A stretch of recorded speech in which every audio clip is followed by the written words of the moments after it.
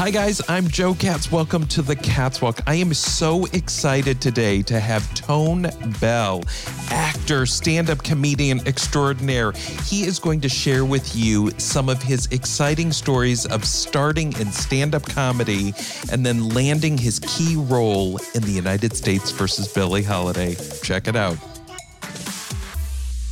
Tone Bell's in the house. How are you? I'm doing great, man. I'm doing great. Good to see you. Good to see you too. Well, thank you so much for joining my show. I have so much to ask you.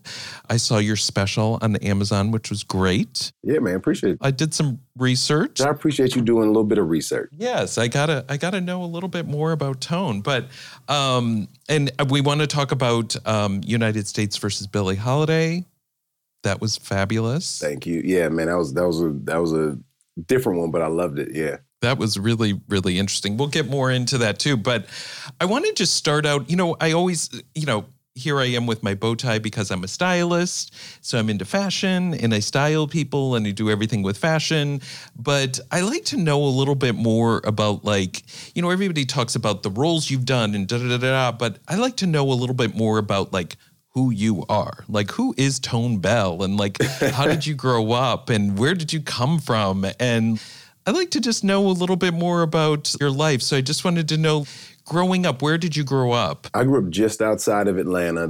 That's where I'm from, Atlanta, Georgia, just southeast Stone Mountain, Decatur, Georgia. About 15, 20 minutes outside the city. But I would say I kind of grew up all over. I spent majority of the school year in Atlanta, and then every summer I'd get shipped off to, extended family in St. Louis or Chicago. And so I've been kind of bouncing back and forth, basically kind of my whole life. So, but I guess my formative years were mostly Atlanta. And what was life like growing up? Did you grow up in just a normal kind of family? Was it just very everyday, white picket fence? Not a lot of white picket fences, but mom and dad still together. They're from St. Louis originally, and then kind of every few years, I would say things got better. From an apartment to a small, lower class, and then lower middle class, and then by the time I was in probably high school, midday through high school was lower middle class, or I would say probably middle class by then. And then by the time I went to college, luckily I got a scholarship, so parents were breathing a little easier, and so now they're comfortable. But I mean, it was just kind of the struggle. Two parents hustling. They both had two jobs growing up. Really? I grew up kind of in that, definitely suburban, but not gated community. Still saw a lot of, crazy shit growing up. I wouldn't say I was too overprotected, but I saw a lot growing up. I mean, my buddy James Davis has a joke called hood adjacent, but so I guess I was pretty hood adjacent. As much as I didn't live in the shit, I was across the street from it, and just being a teenager, just got in, some trouble here and there, and just, probably trying to be something I wasn't, but kind of get into performing arts in high school, and, took theater classes, not at really the theater school, but started doing sketch comedy with this kind of group that was associated with my high school that I went to. I ended up going to a shitty private high school, actually. But also, on the other side of being a black teenager in Atlanta, I mean, I've been to the parties and had to run from gunfire and seen people get jumped and people get shot and all that kind of stuff. So, there's a wide array of, I guess, childhood, So then went to college in Savannah and graduated 2004 from Savannah State. Then kind of hopped around, went to San Francisco for an ad agency job. Taught first grade before I did that, and worked for Anheuser-Busch for about 7 years, corporate, moonlight, doing comedy at night. Did a small stint of corporate work in Miami, New Orleans, and then I spent the most time in Dallas, is where I got my comedy career started. And then kind of when I realized sales and marketing wasn't for me, and I fell in love with stand-up, and then 2011 moved to LA. Wow, what a background. I heard because I watched your special and you were talking about going to work for Anheuser-Busch, and I want to get into that because it's interesting that you go from that to this and where you are today is awesome. But when you say you saw a lot of things, because I grew up in the Midwest. I grew up in Iowa, and then I moved to Minneapolis and New York and LA. And, I've seen so many different things, and we all go through different things. But when you say, was it like dangerous in your neighborhood or not really? No. When you were Well, I would say by the time I was in junior high school, kind of like the 8th, 9th grade, I guess when I was 13, 14, I think our neighborhood was it's probably the most diverse neighborhood. And my parents still live in that house. But I would say we had very few, I would say white neighbors or diverse neighbors. It was probably predominantly black neighborhood or whatever. But very nice neighborhood. And then by the time I got to high school, junior high school, it was like probably a lot of, I guess like the only white neighbors I had were probably old as fuck. they were all super old. But it was a good neighborhood of just like a nice working class, like black community. But I wouldn't even call it a neighborhood. I guess it was it was more of a suburb, but it wasn't like you drive into a neighborhood with like a sign in front of, this is, Wilshire Downs or some shit like that. It wasn't like, we didn't have like a label of the neighborhood. Right. Right. But it was just a neighborhood. It was just a neighborhood, yeah. But everybody, took care of their house. It was dope. It was definitely like a different feeling of that neighborhood from 12, 13, 14 from 5, 6 years before that, because it was a little different. It was I would say that was a little more dangerous, but like, you don't know, as a kid, you don't know what you see, you just see your neighbors, but your mom's like, hey, I need to be able to see you. Whereas by the time I was 12, 13, it was like the neighborhood was a little more, I don't know if it was safer. It was just, I think you could trust it a little more.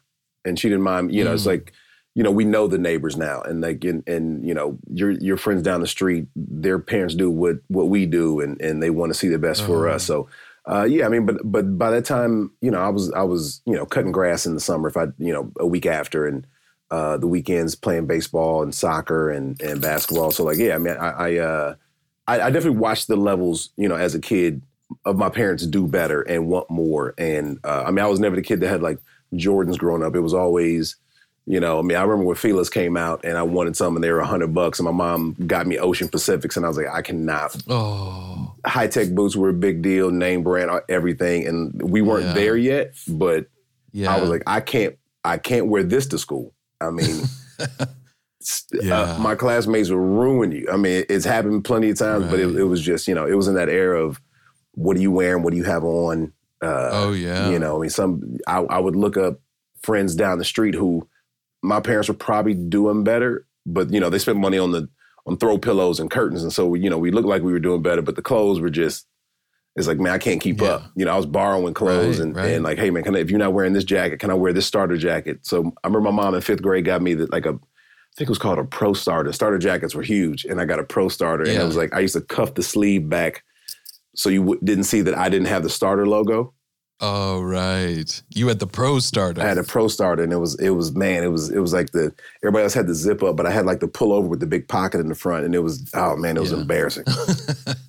All the things we go through because I remember like Calvin Klein jeans, but I'm a little older than you, but that was like the whole thing in fashion, and everybody had to have certain things. Did you go through things like you got involved with groups that maybe weren't as good, or you kind of stayed away from that stuff? No, not really. Like my group of friends were, we were, I would say at best mischievous. Like by the time we got to high school and I started, getting jealous of what I didn't have, it was work and pay for it. But we did a lot of stealing. Oh, a lot of stealing. Yeah, we go to Macy's, Marshalls, and TJ Maxx and stuff, and if we didn't steal it, we would change the price tags, right? Oh, tickets. Yeah, we would change the price tag. So we would take like the yellow and red clearance tag. So we'd take a $4, if you could peel it off, we'd walk around the store, act like we were looking, and then we'd put it on like a Tommy Hilfiger jacket. And so we'd get up to the register and they'd be like, man, this jacket's only $8. We're like, I know, that's why I had to get it. So we put a clearance tag over something that was like $50, $60, but so it was stealing, but we still paid for it. Yeah, you paid for it. But it was like, if they put the sticker on better, I wouldn't be able to peel it up. Oh. So it was like, we switched stickers and stuff. And like if we wanted a wallet, we just take all our stuff from our pocket, put it in a wallet, and then use that wallet to take our money out to pay for something else. But meantime, we're still in the wallet too. You were smart. You were good doing it. Wow. I mean, yeah, we had some schemes back in the day. Yeah, it was, not always the best kid, but never anything like, violent. It was just more just like, hey, man, I got to keep up. Yeah. Was there that vibe in your neighborhood, the violent stuff, or not as much? I mean, like I said, we would go to the, some parties and stuff, and there'd be fights and stuff, and not all the time, but occasionally, you see that. Just normal, and then kids hanging out and older kids come in and we'd be hanging out off Memorial Drive or something at like a teen party or whatever, and you hear gunshots. I think when I was in Chicago, I saw my first gunfight when I was 12. Oh my God. Are you scared of that? Or are you like, because you don't seem like that, that tough, that kind that's like, look, I'm going to mess you up. Like you seem like a nice guy. Yeah, I've never been afraid of a fight, but luckily I haven't had to get into a lot of them, so but like I used to work at my aunt's, in the summer I would go, my aunt had a store in the city off of 100 and Cottage Grove in Chicago, kind of like right across the street from the projects. So she had a little corner store and she owned like this little strip mall, like a hairdresser, dry cleaner. And she had like a little, very tiny little grocery store and just, neighborhood store. And a kid that she helped raise, I saw him every summer. I think by this time he's probably, early 20s. He has a daughter and he was getting into, this is back when you had to take, you remember when the radios had the face you could pop off? Oh, yeah. Yeah, so it was like kind of that 90s era. Yeah. Of like, when you leave the car. Oh, you take that off. Yeah. Yeah. So, but I was working the register at like 12 and I'm giving out cigarettes and lottery tickets, all this kind of stuff. Oh. I'm selling that kind of stuff. And then these two, I'm not going to say names, but these two guys came in and I guess they were fighting over a girl. First time I've seen it. And one dude pulled a gun on this other dude and he put his, kind of pushed his daughter like, hey, go over there. And he didn't have a weapon on him, so he just grabbed literally grabbed a bottle of barbecue sauce, and they were about to have it out right in front of the register in the store. And my aunt came down the steps after seeing it and just was like, I raised both of y'all. If y'all want to kill each other, go outside. But it was, I've seen a lot of close calls, and I've seen, I've been in a car that's been jacked. I've seen, I've heard, I think the craziest one was, I was probably 5-6 feet away. Me and my buddy Dominic were probably 5-6 feet away from a dude that was shot at a gas station after a party one night, and you just hear gunshots, and we're like, you just run, right? This is pre-cell phone, just had to figure out where we parked and everything, and then afterwards we're like, man, you can't be shooting at a gas station. That shit's super dangerous. Like you start thinking about the. Oh my gosh. But I would say those are very rare occurrences. I've seen a lot of stuff, but. My best friend now from high school, he runs Magic City, famous strip club in Atlanta, but we grew up together. And it actually took me till last year to realize like I was one of the only dudes in my crew that had a dad there all the time. Between, some dads not being around and in prison or, we were in 10th grade, my buddy's dad got murdered right across the street from our school. It was crazy. So I've seen a lot of shit, but also didn't know, never really thought back about it till, I had a year of contemplating last year. You know what I mean? So start looking through life and you see all that kind of stuff and you go, wow, man, a lot of dark days, but a lot of light days too. Wow. You have a lot of interesting friends. One that owns a strip club too. Yeah. Free access to a lot of different. We went a lot of different ways, a lot of different industries. Yes. You got entertainment. They got strip club. They get everything. You cover all the base. I don't know. It's like you seem like this very kind of clean cut guy. It's interesting to hear your background. So it's like I like to understand. What people. I hear that often, and it's not. I guess I don't think about it because I guess my friends and I from high school and college. We all still talk, and everybody's doing better than how we came up. But I think that's every generation's idea, right? It's like everybody's parents want you to do better than they did. So it's just being around it and seeing it, not being involved in it so much, but also it's right around the corner. Right. But yeah, I do hear that a lot of like, oh, it didn't seem like you. Even though I went to a private school, it was not a good one. It was a very shitty private school. They're shut down now. There's so many scandals and all this. Like, if you ever look that up, if you look up Chapel Hill Harvester, oh man, the headlines that you will read, it's really very culty. It was wild. Like, luckily I didn't get too enthralled in it. It was different. It was very different. Wow. What was school? Were you like a popular kid growing up? High school, I went to such a small high school that everybody was popular. Yeah. I mean, what about grade school? Were you a popular kid? No, I was probably in the middle. I wasn't like a lame kid, but I wasn't like the popular kid. I kind of was in the middle. I mean, I was funny, but I wasn't stylish, and girls didn't like me, but didn't dislike me. You know what I mean? So it was like, right. You know, I think I probably came into my own of like, you know, having like a little bit of swag, probably my junior and senior year of high school. And then, cause like I got kicked out of, well, I didn't get invited back my junior year. And so my senior year I had to go to a different school.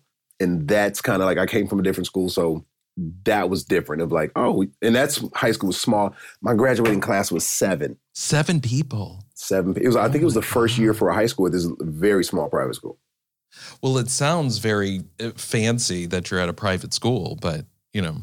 It was shitty. I mean, wonderful people. Like I would say, like, you know, like, all the teachers and the principal or the headmaster, everybody was great. But it just was like, it was like, it's like you ever go to a restaurant, you're like, this shouldn't be open. Oh, yeah. Like and that's the way. You're like, the food is probably great, but there's no way that y'all passed the inspection.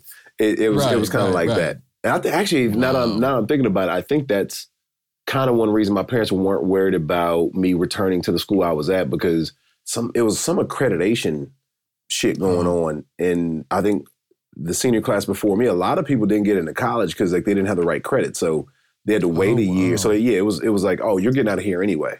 And then I had to go to a different high school that allowed me to get the right credits for college. Yeah. Right.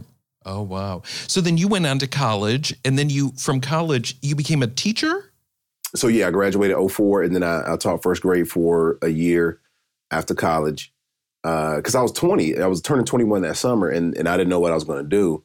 And it was like, go back to Atlanta like everybody else and go. I was like, I did not want to go live at home. Yeah. I don't want to go back to my parents' house. So I kind of stayed in Savannah for a year and worked I started off as like a permanent sub, and then kind of took 2 classes and did a year. And then right before, I feel shitty about this, but right before, I want to say it was April, maybe early May, I auditioned for the HBO film Warm Springs with Cynthia Nixon, and had like a very small part in that, but I quit like Hollywood called. I was like, I'm not coming back. This is when you were a teacher. Yeah. Oh, and you got the part. Yeah. It didn't end up making it. But yeah, so I went to like Rome, Georgia, and shot for like 2 days. I ended up on the cutting room floor. And I want to say it was Cynthia Nixon and man, I mean, that was so long ago. I forget the other actor's name. But it was an HBO original film. Mm-hmm. And then I was like, okay, great. I'm out. Hollywood called. And then I was, trying to audition for like small parts, but I was working for this lady who did real estate, and I was doing all her copy. I could write back then, and I was doing Photoshop and all that kind of stuff. So I was doing all her, mailers and email blasts, all that kind of stuff. And then through that, I kind of got this advertising gig with Swivel Media in San Francisco. So I moved out. I moved out west. And so then you decided because sometimes you think if you go into something like teaching or substituting, like, before you know it, you just get caught up and 10 years go by and you're still a teacher, but you were able to kind of move out of that. I just know, well, one is, I don't know if I were in Atlanta, what would have happened, or a different city, what would have happened. But I know in Savannah was like 70,000 at the time. Like the city's that big, and it's just, for college, it was just small enough and just big enough to go, I can have fun here, but I don't know if I want to like live here. So just trying to figure myself out after a year after that was great. Was great. I had a little small house. I mean, I had a little small house. It was like, I think 2 bedrooms. I mean, what was it like? Man, it might have been like 750 square feet, old school house, great big porch out front and nice little backyard, detached garage. I think I paid like $600 a month for this house. Oh, wow. It was amazing. And then you gave it up because you got this gig in San Francisco. Well, no, I went back to Atlanta for a little bit, probably just shy of a year. Mm-hmm. And then I got this job and went to training in Chicago, and then moved to the West Coast for the gig, yeah. And did that just for about a year. Went back to Atlanta for 6 months. Started doing the promotion job, the one I mentioned in my special. And then I kind of got tapped by someone at Anheuser-Busch, and they were like, hey, do you have a resume? You have a degree? And literally probably a few weeks, maybe a month after that, got a phone call and had a one phone interview and then moved on to corporate from the agency. Wow. Yeah. And so then you did that for like 7 years. Yeah. So I got about, I would say 4 promotions over 7 years. And so they kept me down in Miami for a few months. I was traveling a lot. It's almost like a paid internship when you first get in, right? So they give you like this fun job of like traveling, doing events and kind of just learning the company and all the perks to make you go, oh, I want to do this forever. Mm-hmm. And it was, I mean, kind of, almost like a paid to party thing. You know, I mean, you're still doing reports and learning, your what's on your dashboard and your KPIs and your ROIs and all this kind of stuff. And it was great. It was great. I mean, the culture, a lot of fun friends, and I met a lot of people. And I mean, even to this day, I mean, people that I work with, they still come out to shows. I mean, a lot of my corporate friends who still work for the company, if I'm in that town, then they'll come out. But yeah, it was great. Mad Magazine. Advertising mascots. B-movie posters. And cartoons. Oh yeah, can't forget cartoons. If you get the funky connection that ties these pop culture gems together, you'll dig Two Designers Walk Into a Bar. See, we're a couple of creatively curious pals living between the bookends of grand museums and dive bars. Hey, you know the place, the sweet spot where highbrow and lowbrow become drinking buddies. So join our barroom chats as we talk influential work and uncover stories of how the familiar became iconic. Think behind the music for the stuff we love. Check out our website at twodesignerswalkintoabar.com. And listen wherever you get your podcasts or visit evergreenpodcasts.com. So then how did you decide, you know what, I'm going to leave this and I'm going to try stand up? I got to Dallas 07, like fall 07. And by January 08, I decided I wanted to entertain, I wanted to perform. But having a corporate gig, it's not like, they weren't shooting a lot of stuff in Texas at the time.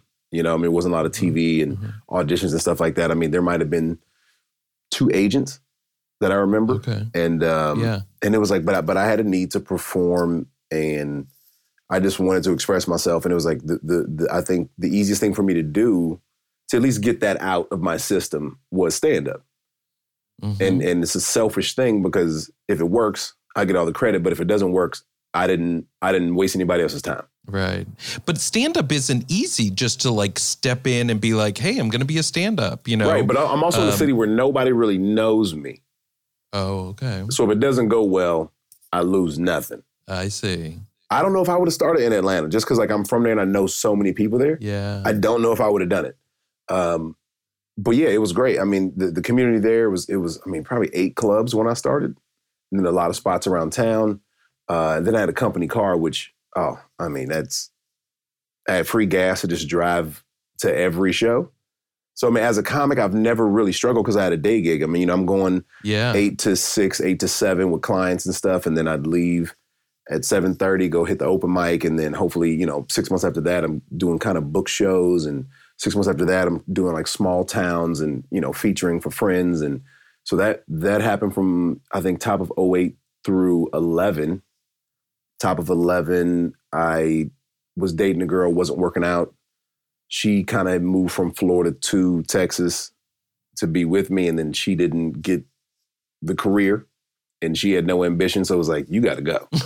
And so as I'm driving, I was like driving her back to Florida in her car. I was like, I told her parents, she coming home. Okay. And she, while I think we had just crossed the Texas-Louisiana border, and got a call like, hey, you're being laid off. And I was like, oh, thank God. I was like, I've been trying to get laid off for like 2 years. Yay. Like, it was like a reverse affirmative action. It was like, I could not get fired. Being like one of the only Black people in this department out of hundreds, I could not get fired. I was trying to get let go. You wanted to? Yeah, I wanted my severance so I could like focus on comedy. Oh. And then they finally gave me a layoff, and I was like, I'll take it. And they're like, bring your computer and your car back. And I was like, I'm handling some other business right now, but when I'm back on Monday, I will bring you. I'll buy one of those I just got fired brown boxes, and I will bring everything back. And then they offered me a promotion with a crazy salary jump. I mean, I think it was probably a $40,000 salary jump, but I would have to travel about 90%. And I was like, this is going to ruin this dream of doing stand-up. Like, I think I'm getting really good at this. And I said no to that. So that's April 2011. And then by August 2011, I moved out to LA. Wow. So you turned down, they offered you $40,000 increase. And they said, we're laying you off. Then they said, no, wait, we're going to hire you and give you $40,000 more. Right. So HR called me, and then a different department called and said, hey, you know, just, which apparently happened. You know, I mean, we went through at one point I think this was a year prior, I think in 2010, they had a cattle call layoff. It was wild. We were at a conference, and then everybody with this position had to go into a room one at a time and figure out if you're getting laid off or a promotion. And I beat that one.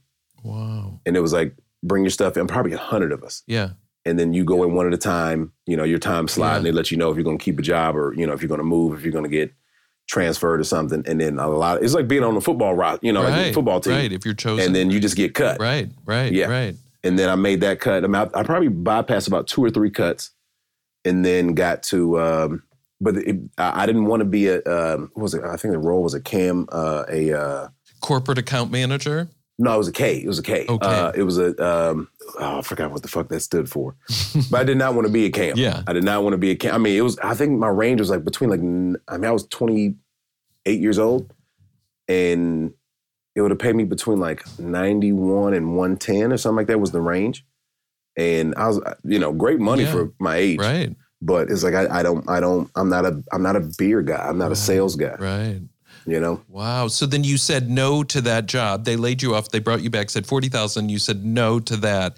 And then, but you were making enough to just kind of keep yourself going doing stand-up. I mean, I had a nice nest egg, but I wasn't.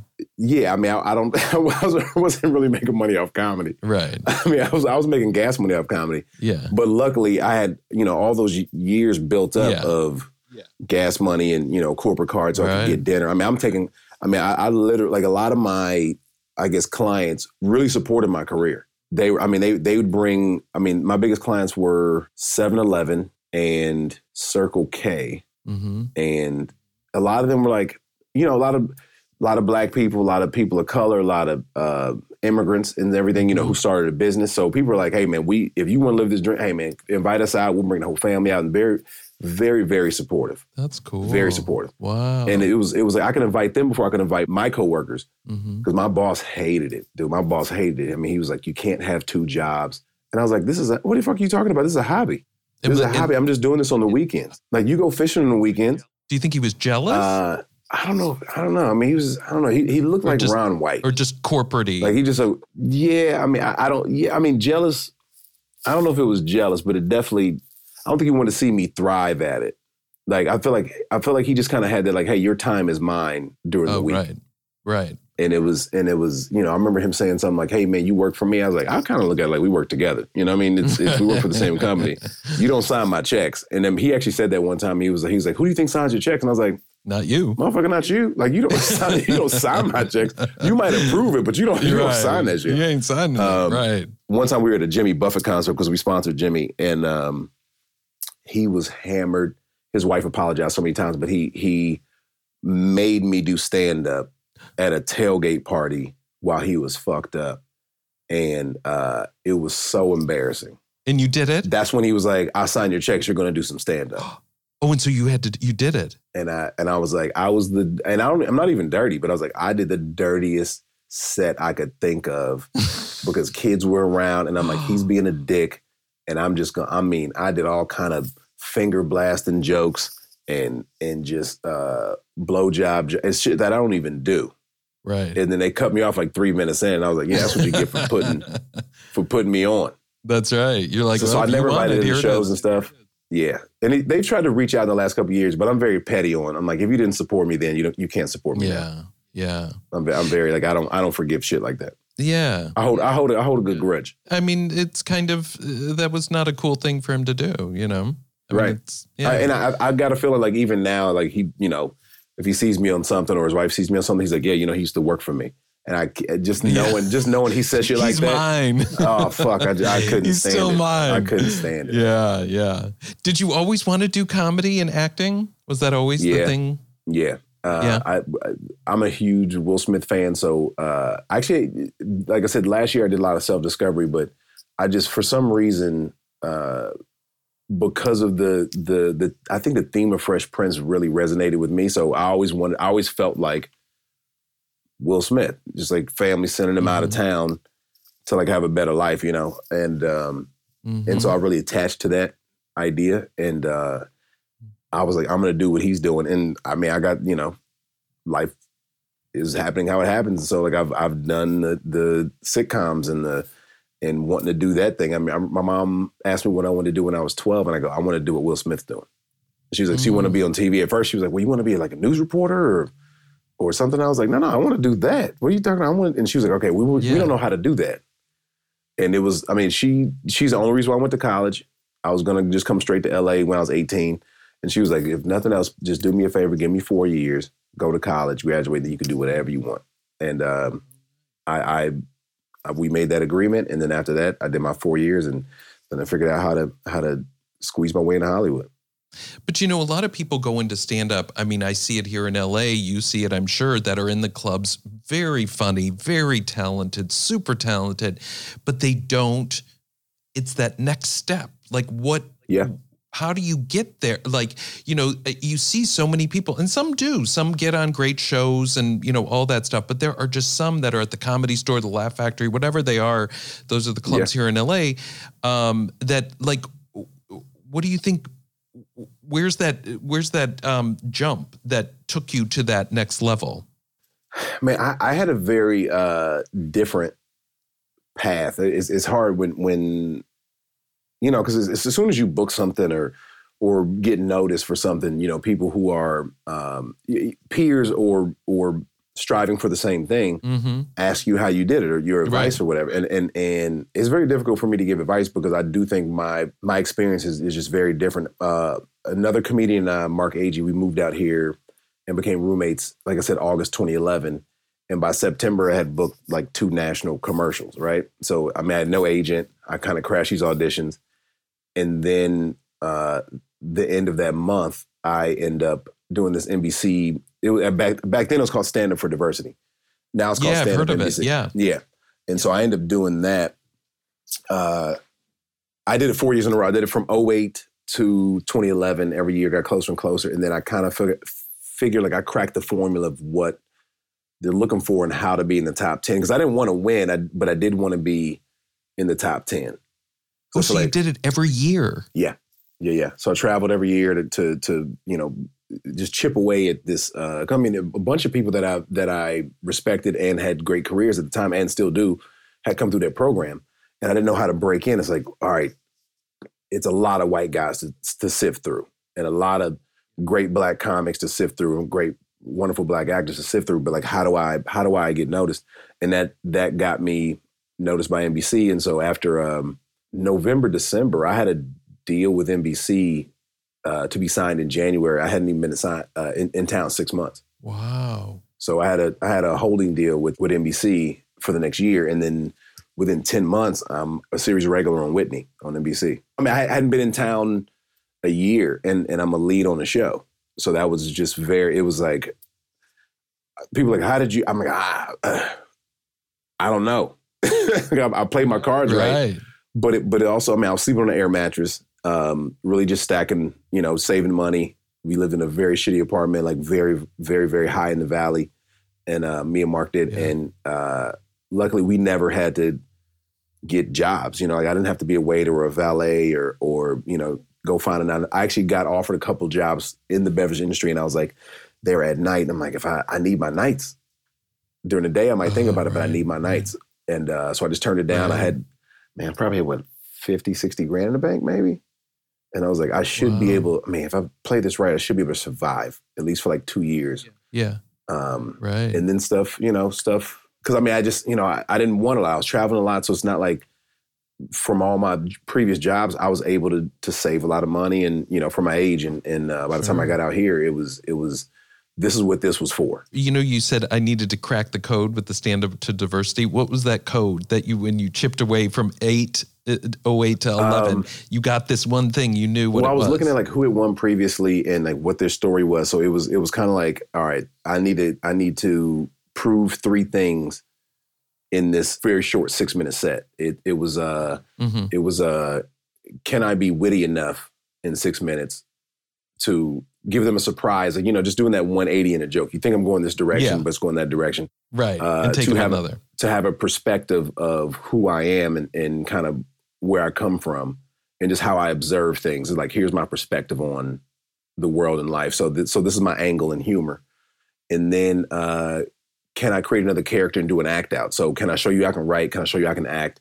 And can I show you I have a perspective? Like if I can do those 3 things in 6 minutes, I should have enough attention to get their attention. Yeah, to draw you in to go, I want to see more of him. Right. I want to leave you just enough to go, man, I'd watch more of him. Right. So you cracked the formula of like what to do to get their attention. Well, and all the guys I was more. fans of, I would see a lot of comics I was really fans of in previous years of this.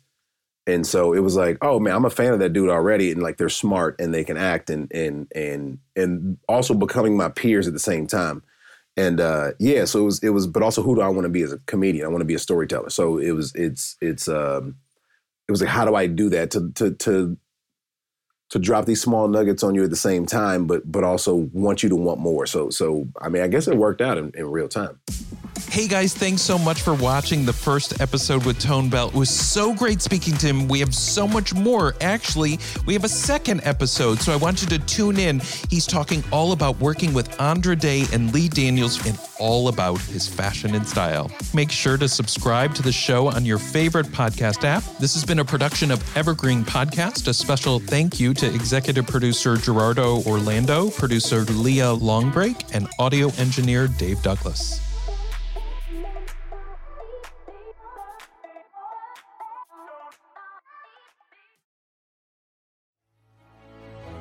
In a world infatuated with comic fandom comes a show to help us remember the talents that have inspired us. Whoa, cut. Oh, come on. It wasn't that bad. It's a bit dramatic. Let's just tell them about the show, guys.